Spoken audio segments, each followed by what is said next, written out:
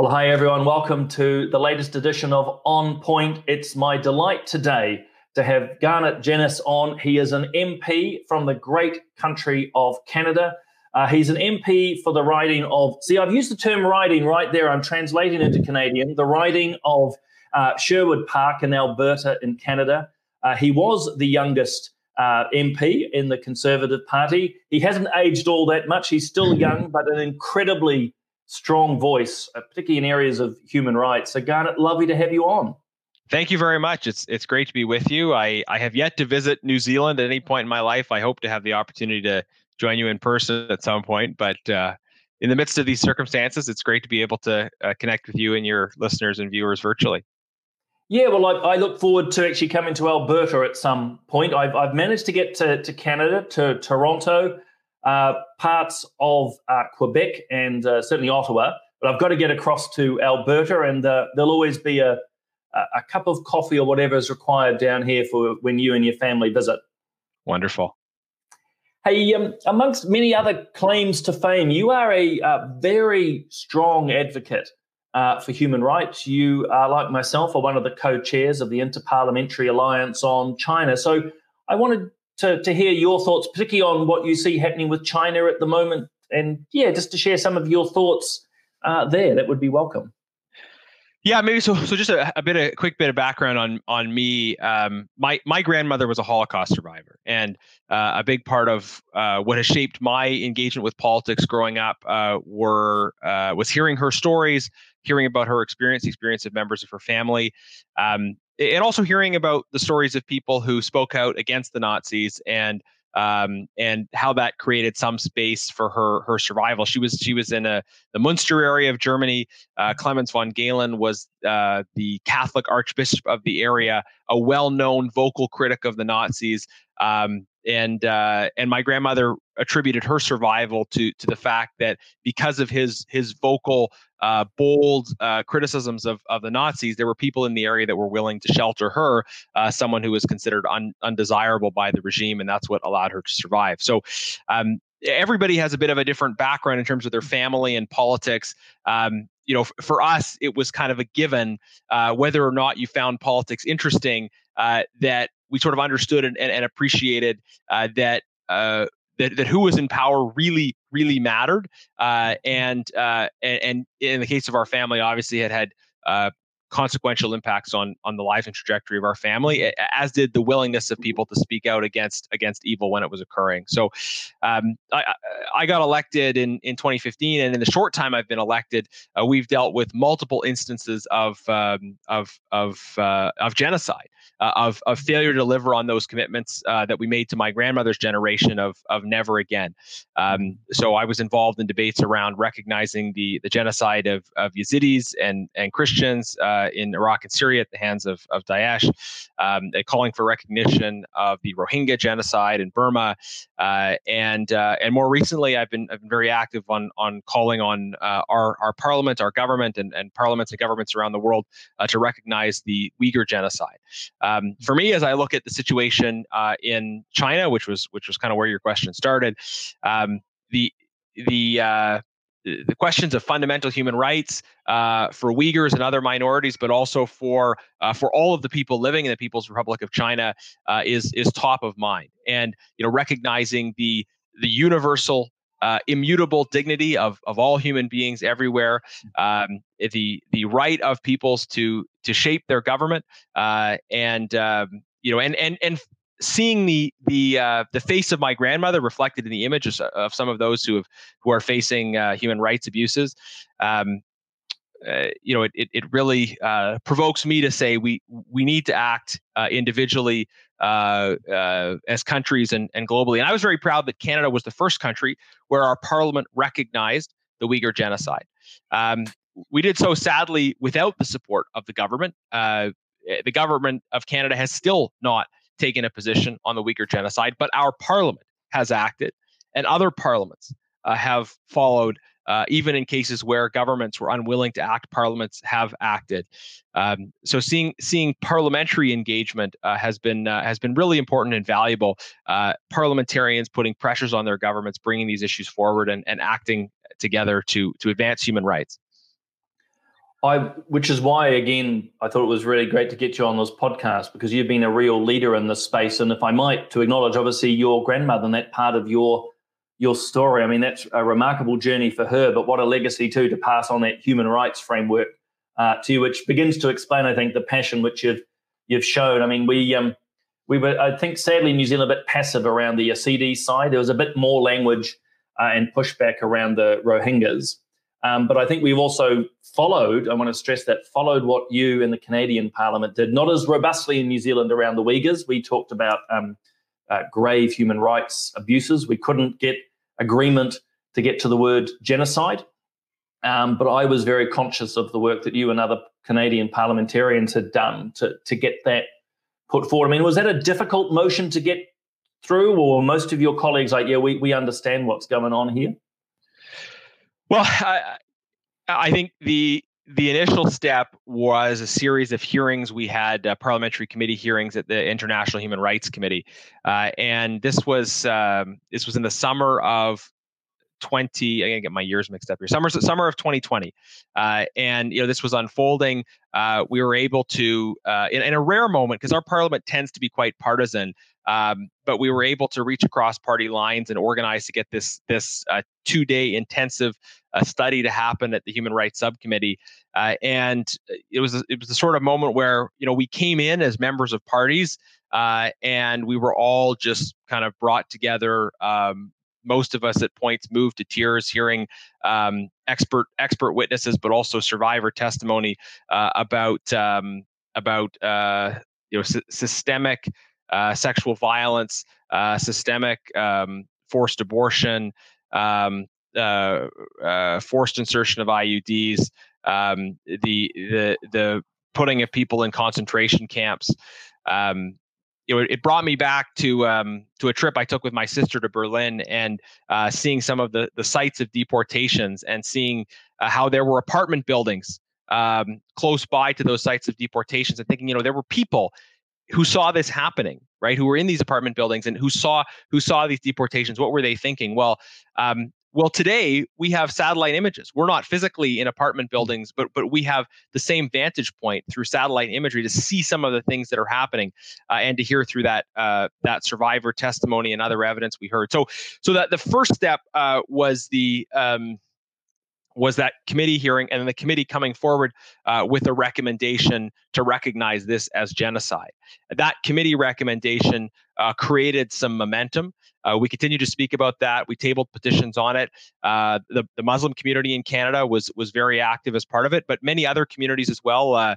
Other faith communities got involved collecting petitions, and concerned citizens of all backgrounds. And the recognition by American presidential administrations helped move the ball forward as well.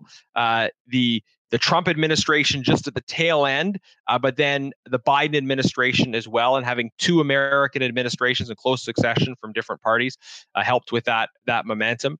And then our party, the official opposition, took that position, and we put forward a motion.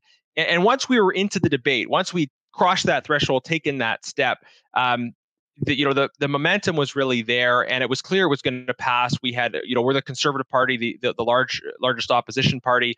We had the support of the separatists, Quebec Separatist Party, the Bloc Québécois, and of the sort of Democratic Socialist Party. We have the NDP, the current government, the Liberals, not liberal in the Australian sense, more sort of liberal in the kind of center left sense, kind of in between us and the NDP. They are the government. But they have a minority, so they were kind of spending the day of debate, not really taking a position on this ultimately, because they felt the political pressure from both sides. We were able to expose what was going on, expose the evidence, and in the end, sadly, the cabinet took the kind of cowardly way out of just deciding to en masse abstain from the vote. This is something that had never seen before. So many government members, Liberal Party members, came and voted in favor of the motion. But the cabinet and some other members of the government abstained from the motion. So the effect was, kind of ironically, a unanimous motion of the Canadian Parliament recognizing this genocide, and yet the government not taking a position, still not taking a position on that particular issue. So, I mean, I don't want to get too partisan when I'm talking to an international audience here, but it shows what I think is sometimes characteristic of the political approach of our Liberal party, which is just trying to bob and weave and be halfway in between and quell public pressure on both sides rather than taking a clear principled position in response to the evidence. So that was the political dynamics, and at least we were able to get it passed and get a lot of support. And I credit individual members of the government who stood with us on that. Yeah, and next comment is not a reflection on Canadian parliamentarians because it reflects back in New Zealand as well. But I've never understood how people can abstain on an ethical or moral issue. It just makes no sense. You're either going to be one side or the other on a debate. Abstention's a very odd, to me, dynamic. In New Zealand, we look towards a genocide statement or a motion in Parliament, but in discussions with the government, the desire was that all of Parliament would support something, which it eventually did, but the language was dialed back. And I suppose in the New Zealand context, it's the fear, for want of a better word, of repercussions from China, which slows down what we say. And I personally, that's a concern to me. That's an element of this coercive diplomacy that we see from the CCP, trying to put pressure through trade, through the threat of sanctions and other activities to stop people and countries speaking up for human rights. I mean, is that a consideration or a particular concern in Canada as well? I mean, it was interesting during the debate around the genocide recognition motion, because that sort of line wasn't invoked directly as a reason not to do this. I think if politicians came out and openly said, "Well, we're not going to do this because we're afraid," that would not be well received by the public. And public opinion polls show, and I think it's true in many countries as well, that the public is actually ahead of many elites on these issues, on prioritizing human rights and on wanting to stand up for democratic values and questions of fundamental justice. What we heard, though, to kind of muddy the waters was a lot of it's complicated, right? A lot of, well, it's very complicated. There are a lot of things going on, and I remember, and this is maybe a light example, but I remember in university when people were in dating relationships they shouldn't be, they would say, well, it's complicated. And I would say to them, usually it's complicated is an excuse for trying to avoid doing the right thing. And I think it's true in politics as well. When people are saying, oh, it's really, look, of course it's complicated, right? Lots of things are complicated, right? Geopolitical relationships are very, very complicated. But there are still moments in that complexity that call for moral clarity, right? There is an international legal definition of genocide. Our countries are a party to that convention. We have obligations to respond not only when we are certain a genocide is taking place, but when there is evidence indicating that a genocide is taking place, then we have an obligation to respond. Our obligations under the Genocide Convention, to which we are a party, are triggered. And sometimes politicians, they want to hide behind the complexity, and they want to hide behind, well, it should be an international process. Someone else should decide. Well, member states have obligations under the Genocide Convention. If you're a party to the Genocide Convention, you have an obligation to recognize genocide when it's happening and to take all the steps you can. And in the case of the Uyghur genocide, I mean, there's many steps we need to take. We need to apply targeted sanctions against those involved in the genocide. We also need to reform supply chain regulations so that we're not importing products made through slave labor. These aren't violent actions that anybody is calling for, but a simple commitment to saying we are not going to cooperate in this evil by purchasing products that are made by slave labor. And we shouldn't be allowing our pension funds to invest in companies that are developing technology that is facilitating this genocide. And one of the things that we've spoken out about, been very critical of the Canadian Pension Plan Investment Board for some of the investments they've made in China, including in companies like Dua and Hikvision that are involved in developing technology that is contributing to serious repression, including repression in in Xinjiang. So a lot of work that needs to be done here, and we have clear moral obligations that we can live up to. Sure, there's always complexity involved, but we can't use "it's complicated" as an excuse to hide from our moral obligations. We certainly get the "it's complicated" argument here. I think if there's a difference between the Canadian and New Zealand experience, there's a lot more trade focus here, a lot more. So about 30% of New Zealand's trade is with China. And there's real concern that if there's any, and I get it occasionally from people to say, stop talking about these things because it could affect my bottom line in business. And you go, well, yeah, but there's some moral considerations here, like seriously big ones. So we often get that trade fear side, which I don't really think is a particularly good way to do your foreign policy. Yeah. Can I just comment on that that quickly on the trade front? So 2 points that I think are important. Number one, I think sometimes we don't give people enough credit. Most people are not fundamentally motivated by materialist concerns. I have a friend of mine who's a parliamentary colleague who lives in a rural area. His neighbor's a farmer, impacted very much by the Chinese market.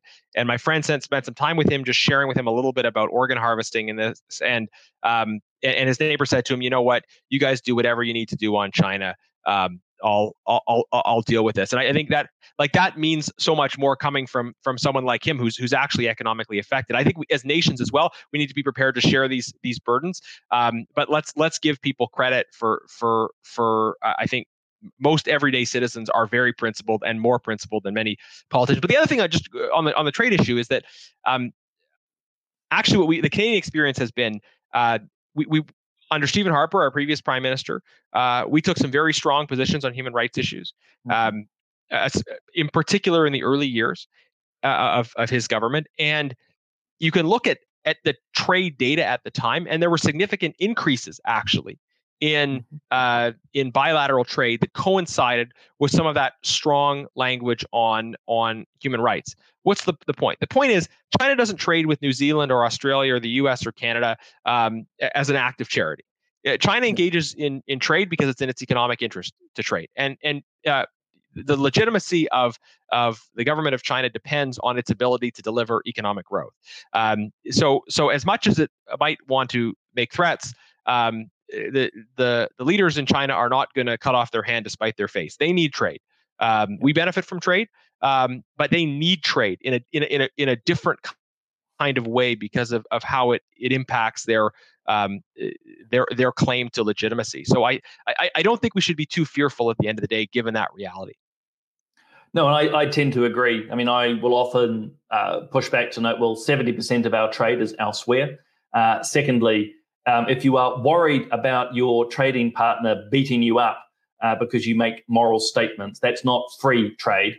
And the other side is actually exactly what you said, is China trades with us for a reason. And I'd say arguably for New Zealand products, it's to keep the middle class happy. They want our wines and cheeses and other things. So we're not completely powerless. We're not as powerful, but we're not powerless. I wouldn't mind asking, because you touched on 2 areas of real interest to me. One, we talk about the modern slavery, making sure we know where products are coming from. New Zealand doesn't have any laws in that space. I've got one about to go in the ballot to say, hey, we need to know where products are coming from. And one can think of cotton, for example, coming out of the Xinjiang. The other is around Magnitsky legislation. Again, New Zealand doesn't have any of that. We can only apply UN sanctions. Does Canada have those pieces of legislation in any way, shape, or form? Yes. So on the Magnitsky Act, there's better news there. We do have a Magnitsky Act. The government has an ability to apply targeted sanctions against individuals involved in human rights violations. That was a private member's bill advanced by conservative members in the Senate and the House in not the last parliament, but the one before it. The government was initially reluctant on that, but the political dynamic was such that eventually the legislation received all-party support. The challenge we have now is that the legislation is only as good as its use, and the legislation provides the Minister of Foreign Affairs a tool to use, but the government has been very limited in its use of the Magnitsky Act. So one of the the measures we had in our last election platform, in the election that just concluded, was creating a kind of popular and parliamentary trigger mechanism for the Magnitsky Act, so that members of the public and parliamentarians could petition to have names added to the Magnitsky Act, and those petitions wouldn't oblige the minister to sanction someone, but they would oblige the minister to provide a response explaining their reasons for or against sanctions. So trying to push the envelope forward, create more mechanisms for pushing the government to actually use the tool. So I would encourage New Zealand to adopt Magnitsky Act, but also to take advantage of the opportunity right from the beginning to build in some sort of a parliamentary trigger mechanism. Ultimately, the government has to make the decision about who to sanction. That's what we elect governments to do. But in order to address the risk of governments being too reluctant to use the tool, you create some mechanism by which parliamentarians can petition the government, and the government has to provide a response to those petitions.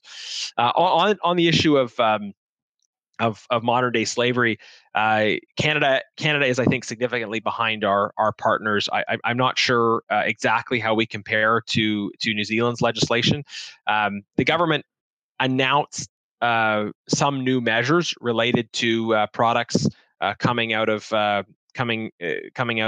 East Turkestan or Xinjiang. As far as we know, those new measures haven't led to the stopping of a single shipment.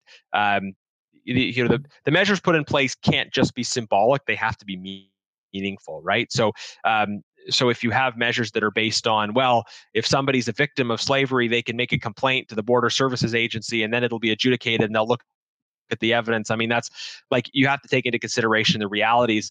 And I think we can see more. We could see more cooperation among like-minded countries on this. There's a lot of investigation that may be required. So if we can save some resources on the investigation side by seeing greater cooperation among Canada, Australia, New Zealand, the U.S., and other partners, I think that would be really worthwhile.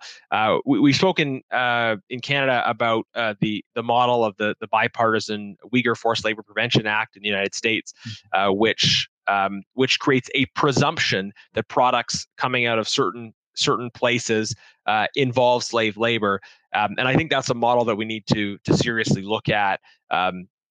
Because like, we know what's going on, we're not able to send individual investigators, to check things out in every individual case. So there has to be a mechanism recognizing the overall reality that certain products coming out of Xinjiang, there's potentially a problem. Absolutely, and I think it's important for even listeners to understand that we might not be able to go into those Uyghur regions, but actually the evidence is absolutely overwhelming. And the other part you touched on too, we're having a little bit of the same issues here with our super fund in terms of its investment practices. They're very quick to take an ethical approach to certain topics. So in New Zealand, they recently de-invested without consultation from Israeli banks, and that's their decision. But they are investing still in Chinese companies, particularly in the tech sector, who are part of the concentration camp systems. And you're going, why is there discussion or ignorance of this? It's right before you. Why don't you just pull out and divest? So we've got a lot of debate in that space as well. Yeah, and I've had some. I had one particular meeting with folks from our pension fund, and I was very forthright about these issues. And I mean, their argument is that they're operating under legislation that says they need to be thinking about maximizing profit, and that's kind of it. And there's some risks in opening the door too wide for pension funds to consider investments on the basis of political criteria, because then you get all kinds of different influences coming in, and it becomes I think the risks and downsides of that are obvious, but I think there needs to be some mechanism for excluding extreme instances of violence. And it's very interesting to me that you would say, and I wasn't aware of it, that your own pension board made a decision about divesting from Israel, but not from China. I mean, that it's hard to imagine that flying in Canada. There would be significant criticism of a double standard like that were it applied to Canada. But Yeah, well, it's been a massive double standard here because we get this. We've had the super fund in front of the Foreign Affairs Committee and bringing them back again because it's a consistency question for us to go, okay, well, you've said you're going to divest from these Israeli banks. You didn't discuss with them. You've just made a decision. Yet here's evidence of what's happening. It doesn't matter if it's the Uyghurs, Tibet, the massive issues around Hong Kong, of course, all of this, but you're willing, just to have discussions about this. It's like, well, hold on. There's no parity here. There's a little bit of consistency. Yeah. Hey, and good for you for pushing those points. Yeah, we certainly will, but it's really interesting, and hence these conversations with yourself to understand what our other countries are doing, which is a very cheeky segue into the whole question of AUKUS, because you've talked a few times of how we cooperate and we look towards our allies. So obviously Canada and New Zealand, we're part of Five Eyes, but in recent weeks we've had the development of AUKUS, and if I might, it'd be fascinating to get your perspective on that. Well, yeah, I mean, I think there is always a need for strengthening cooperation among like-minded democracies, working with the Five Eyes, and also looking to engage other partners. Maybe I'll just share that the AUKUS announcement was kind of interesting in terms of how it informed the conversation here in Canada. I think every democratic Western nation thinks seriously about their relationship with the United States, but it's particularly pronounced for Canada given the how close we are, the long land border, the fact that fundamental to us is North American security, and we cooperate closely through NORAD on North American security. So for the security partnership to be announced between the UK, Australia, and UK, Australia, and the US, that Canada was not a part of, and then to see some of the comments President Biden made about, America has no closer friend or ally than Australia. It was interesting, the response in Canada, because this was, I think, for some people, like, myself included, a bit of like a red flag, saying like, well, what's happening in terms of our engagement, and we're not blaming our international partners. It was more a question coming from us to the government, saying, what conversations happened, what opportunities were there for cooperation for Canada to be a part of this. And I'd imagine maybe similar questions are being asked in New Zealand. I understand a big part of AUKUS is working on kind of maritime security. We have issues in maritime security in the Arctic, and there's big concerns about longstanding concerns about Russia, but increasing concerns about China being active in the Arctic as well. So from an opposition perspective in Canada, we're enthusiastic about seeing security cooperation among like-minded democracies, but we're also asking our government questions about what's happening here in terms of our engagement. Are we stepping up to the plate and working with our allies as much as we could be and should be? I think Canada has a lot to offer the world. And certainly we want to, for the perspective we're pushing forward in Parliament, is wanting to see Canada be more engaged in a principled way, standing up for human rights and democratic values, and engaged collaboratively with our allies around security issues as well. It's funny, actually, your perspective is ultimately very similar to the one here in New Zealand, which is, if I was to phrase it, we see AUKUS as a good thing, and good on America, the UK, and Australia cooperating. But there was significant disappointment that New Zealand wasn't part of that. But the questions have been to the New Zealand government, not to our allies. In fact, turns out in the New Zealand case, Garnett, that we weren't even part of the discussions. We were only told a few hours beforehand. So our government was blindsided, but it raises significant questions, to me at least, of why was New Zealand not fit to be part of this? Why were we not even part of the conversation? And down here, the focus has become obsessed with nuclear submarines. New Zealand's proudly nuclear free. We don't need a submarine, nuclear or otherwise. But it's all the other defense and intelligence cooperation, particularly in cybersecurity, where we're having major problems down here that we're missing out on. It's incredibly frustrating. Yeah. I mean, the last thing either of our countries would want to see would be a kind of incremental move from Five Eyes to Three Eyes, right? I mean, I don't think that serves the other our other partners in any way either. I mean, I think Canada and New Zealand certainly bring a lot to the table, and we're seeing security cooperation through other vehicles, through the Quad, important as well, and we've been calling for Canadian engagement with the Quad as well. So I think our country has a lot to offer. Some of our foreign policy debates can kind of be on this axis of, some people take the position that we should be kind of a quasi non-aligned, kind of having similar kinds of relationships with everybody, and then the other side of it, and I'm kind of on this other side, is saying Canada needs to sure seek warm, constructive relations with as many countries as possible, but clearly be on the right side of history, on the side of freedom, democracy, human rights, and the rule of law. That means particularly cultivating relationships with historic allies and new allies who share those values and are prepared to work with us, and allying ourselves with freedom-seeking peoples. That is, seeking to expand the space for freedom and democratic values around the world. We shouldn't be in the world to go along and get along. We should be in the world to stand up for what is right. And it won't surprise you, I have a very similar mindset. You do try to cooperate with everyone. You've mentioned Russia and China. I mean, that's important for little old New Zealand as well, to try and maintain good relationships, but not at the expense of some of our most fundamental values, which is the place of freedom, of proper liberalism, and good values around democracy and human rights. But by the way, speaking of Canada and military stuff, you guys have recently refitted out our warships, or our little frigates. So there's great cooperation there, and thanks to Canadians for that. Hey, one last, if I might, cheeky question, because of course you've just gone through an election, and congratulations on your re-election. But thank you. I don't know if you would like to share any thoughts of where the election has ended up and what happened with our particularly New Zealand listeners?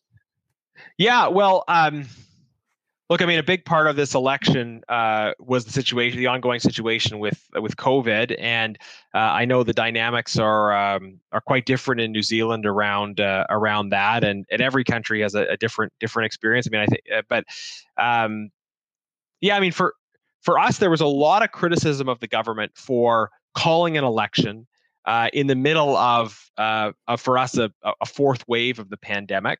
On the one hand, the government was trying to criticize the opposition for various approaches around COVID, but it was in the midst of them having convened an election in the middle of a pandemic, and that created potential concerns around the out and about that was just sort of required as part of the democratic process. And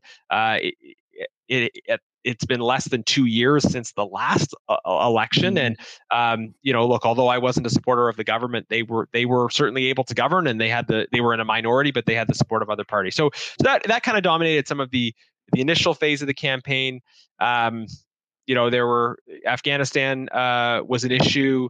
Our government, I think, being slow in response to that, kind of concerns about the long-term situation of the economy. Before the election was called, my party, the Conservative Party, was way behind in the polls. The Liberals were way ahead. Most people expected the Liberals to significantly strengthen their position and gain a majority. What actually happened is that we spent $600 million on an election. There was criticism about why it was called, and in the end, we finished with more or less exactly the same result. I think there was, a couple of the parties shifted their results by 1 or 2 seats, which is it's quite unprecedented that you would have, so much has changed since prior to the pandemic, and yet almost nothing changed in terms of the makeup of Parliament. So I think, for in a lot of ways, it's sort of an invitation from Canadians to just get back to work, get on with the work of governing, and looking forward to being able to do that. We had a special committee on Canada-China relations in the last Parliament that was effectively dissolved when Parliament was dissolved. So we'll see if that comes back. I'm hopeful that it will come back so that we can continue some of that work in particular. And I think the message from Canadians was that they were not happy actually with the Liberals for calling that early election, and they lost a lot of support as a result. And in the end, we're kind of back where we started. Yeah, well, it was fascinating to watch. I thought it was a big gamble by Trudeau to call the election when he did. And I mean, this whole conversation, I've been particularly struck by what I would say is the commonalities between our countries and perspectives, including of how, in both our cases, we have left-wing governments. But Canadians seem to have that shared New Zealand value of a bit of a fair go, and the idea of trying to call an election to capitalise on a crisis doesn't go down well. It appeared in Canada not to go down well, in the same way it wouldn't go well here if our government tried. Although in the New Zealand case, Garnett, the government has an outright majority, which probably changes the dynamic slightly. But yeah, just one interesting difference in our systems is that you have adopted, of course, a proportional system, whereas in Canada we have the first past the post system. And notably, this is the second election in a row where the Liberals have formed a government, won the most seats, but they have not gotten the largest support in the popular vote. Conservatives won the popular vote in each of the last two elections, and the Liberal government we have now, they actually dropped their support from the previous election in terms of popular vote. Less than a third of Canadians voted for them. Just north of 30% of people voted for the Liberals. Almost 70% voted against them, and yet they're still forming a government. So it may be that more Canadians take interest in studying New Zealand's experience with a proportional system after this. We'll see how those debates evolve. Yeah, actually, well, that's something I hadn't picked up on about the Canadian dynamic. That's fascinating. Well, we have the paradox here that we brought in a proportional system to effectively stop one party, or be that the left or the right, dominating. And yet in this past election, almost unheard of in a proportional system, a single party has 51% of the vote. So strange dynamics afoot here. But Garnett, look, thank you so much for your time. We've actually traversed quite a range of topics, but can I say a big thank you for the leadership you provide? I said you may be there in Canada, but your work is known to me and many others, including how you provide leadership with us on IPAC. And just thank you for continuing to speak up for human rights, and obviously the representation you bring from that centre-right conservative mindset. It's really appreciated. Well, thank you very much. It's a pleasure to connect, and I look forward to continuing to work with our partners in New Zealand and around the world. We have an opportunity now, I think, with the increasing use of this digital technology to build more collaboration among legislators in like-minded democratic countries, and we're seeing the flowering of those relationships. And I look forward to continuing to work with you, and hopefully we can learn from each other as we kind of compare each other's experiences. So thanks for this opportunity. And thank you. I look forward to chatting again.